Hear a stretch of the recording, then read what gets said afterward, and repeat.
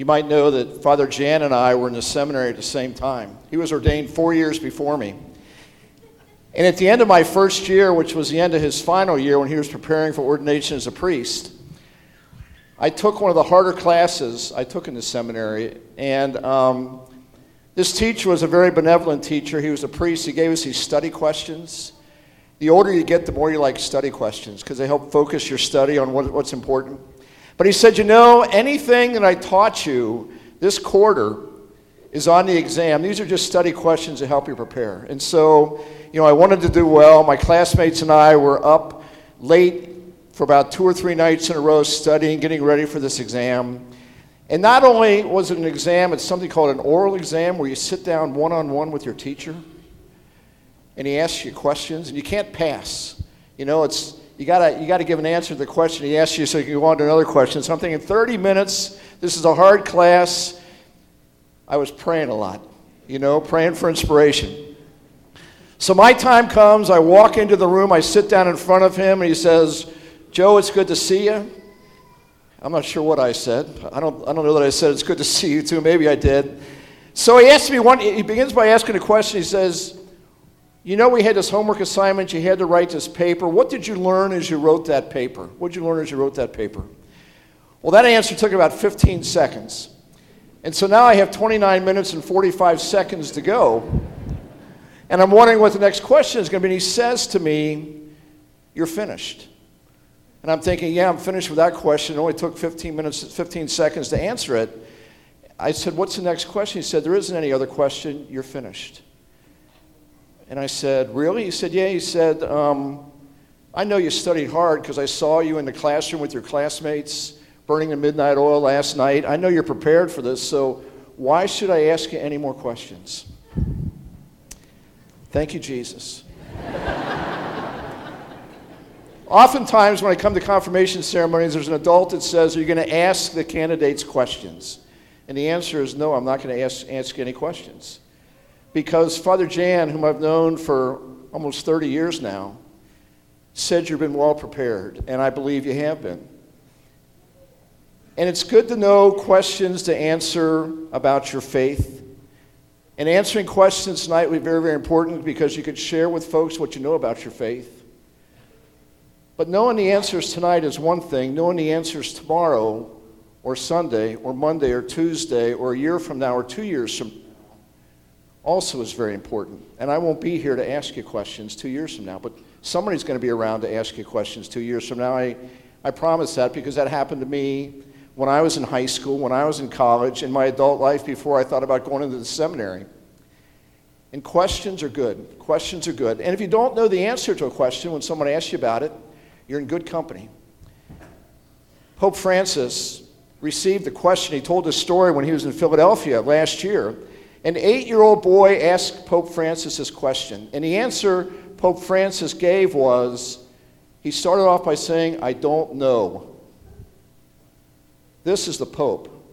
He wasn't asking for the starting lineup of the Cincinnati Reds in 1976 or anything like that. This was the question this young man asked the Pope. What was God doing before God created the world? I don't know. A good answer by the Pope. But then the Pope said this. I don't know what God was doing, but God must have been loving. Because God is love. God is love. And we heard today in the second reading from St. Paul's letter to the Romans what the Son of God did for us. And this crucifix here at St. Margaret of York reminds us of what the Son of God did for us. The Son of God suffered and died on a cross and rose from the dead and opened the gates of heaven for us, and then inspired his followers by the outpouring of the Holy Spirit on Pentecost so that they could go out and tell the story and answer questions and make a difference in the world. And that's the same opportunity all of us have here tonight, tomorrow, Sunday, Monday, Tuesday, Wednesday, next week, next month, next year, is to live what we believe about Jesus Christ. The church is rich with ritual. The church is rich with signs. On Ash Wednesday, if we have a chance to make it to Mass that day, we get a black cross on our forehead.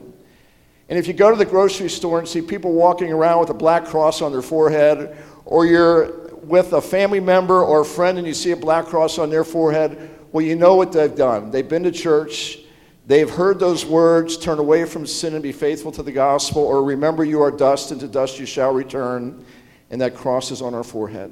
And for those being confirmed this evening, it's not going to be a black cross. It's going to be a cross made with chrism, which is pretty clear, but it smells awesome because it reminds us that you've been set aside for a purpose by God. But the day after Ash Wednesday, or tomorrow when you get up, that cross on your forehead is gone. The cross on your forehead is gone. But what is it that we can do? What is it that we can say? What message can we deliver that helps us to appreciate who it is we believe in and what it is we stand for? You probably heard that actions speak louder than words. So our sweet Lord invites us to live our lives as faith-filled Catholics, to make him the most important person in our lives, and to realize how much he loves us, because we look at a crucifix and we appreciate the great love that Jesus Christ has for us. But you know, when I was standing at the top of the aisle a little bit earlier when we were about ready to process in, I looked up above the crucifix, and those of you who are seated here can see what's above the crucifix. There's that blue stained glass window with that white image of a dove on it. And that white image of a dove reminds us of the presence of the Holy Spirit in our lives. And just like that Holy Spirit came down upon the apostles at Pentecost, and they were able to do great things, they were able to live their faith, they were able to share the faith, they were willing to share the faith, they wanted to make a difference, they wanted to use the gifts and talents God had given them to make a difference in the world for all the right reasons. Well, that same Holy Spirit will inspire these young leaders here at St. Margaret of York to make a difference in the world too. Just like for those of us who have been confirmed, even though it might have been many years ago, for me it was way back in October of 1963, that same Holy Spirit inspires us to follow Jesus Christ and to make a difference in the world.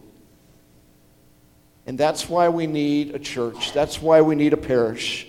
Because we need to be continually reminded of the presence of Jesus Christ in our world. It's easy, so easy to be isolated. It's so easy to fall away. It's so easy to be tempted by the devil and to give in to the devil. But we have these sacraments. We have these moments of grace. When I was learning about confirmation way back in 1963, we learned this definition of a sacrament, and some of you may remember this. A sacrament is an outward sign instituted by Christ to give grace. Does that sound familiar? I see some nods. I see some nods. An outward sign, a church filled with people is an outward sign. Receiving a cross on your forehead with sacred chrism is an outward sign. Instituted by Christ, that Jesus wanted to give us these gifts, these moments, these opportunities, and he did that intentionally.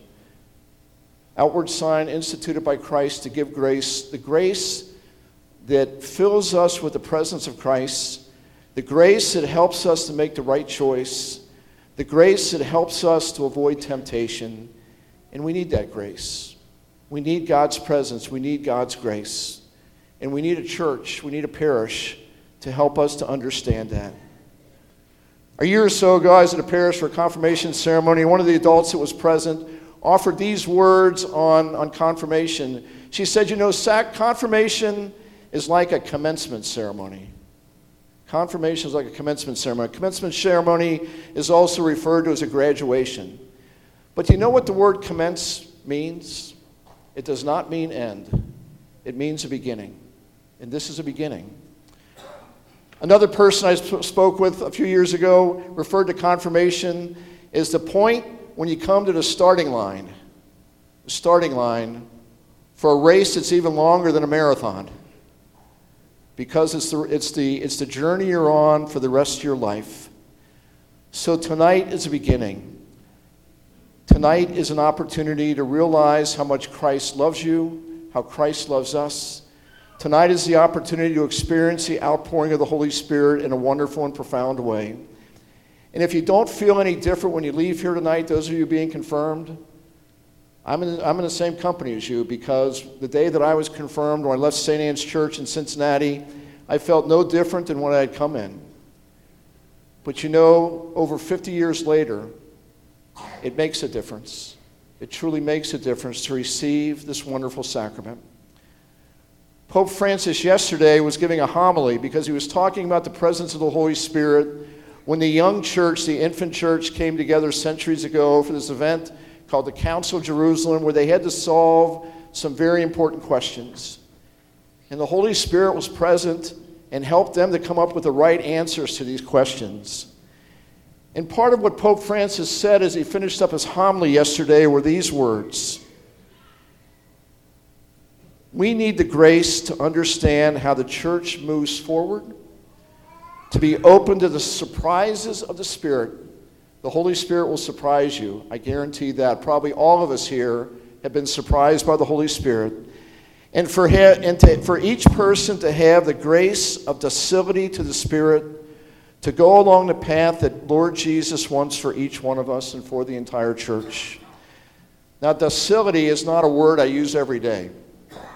It's not a word I use every day, but it means that we are willing to be taught by the Holy Spirit, that we're willing to cooperate with the Holy Spirit, that we're willing to realize that God has a plan for each one of us, and we want to follow that plan so that we can be disciples of Christ. And there's no greater title than to be a disciple of Jesus Christ. And for those of you who are here tonight, that's what you are. And thanks for being that. Thanks for responding with a generous yes to God's call in your life. But I want to give a little bit of homework to everybody here. It's easy, and I'm going to do it too. There won't be an oral exam tomorrow for 30 minutes on this. What I'd like to invite you to do is, before you go to bed tonight, is to just call time out and to spend a few moments thanking God for the opportunity to be here today, thanking God for these young people who are leading us, thanking God for their sponsors, who are awesome people and great role models for them, thanking God for their parents and grandparents and family members who have truly tried to raise them in the practice of the faith and have made a difference in their lives. And thank God for the blessings of this evening and for the blessings of this day. Because all of us are loved by Jesus Christ. All of us are influenced by the presence of the Holy Spirit. And all of us are grateful to God for all of our blessings. At this time in the ceremony, there's an opportunity for those being confirmed to renew the promises that were made on the day they were baptized. Please join me as I join them in responding with the words "I do" to each statement I'm going to read.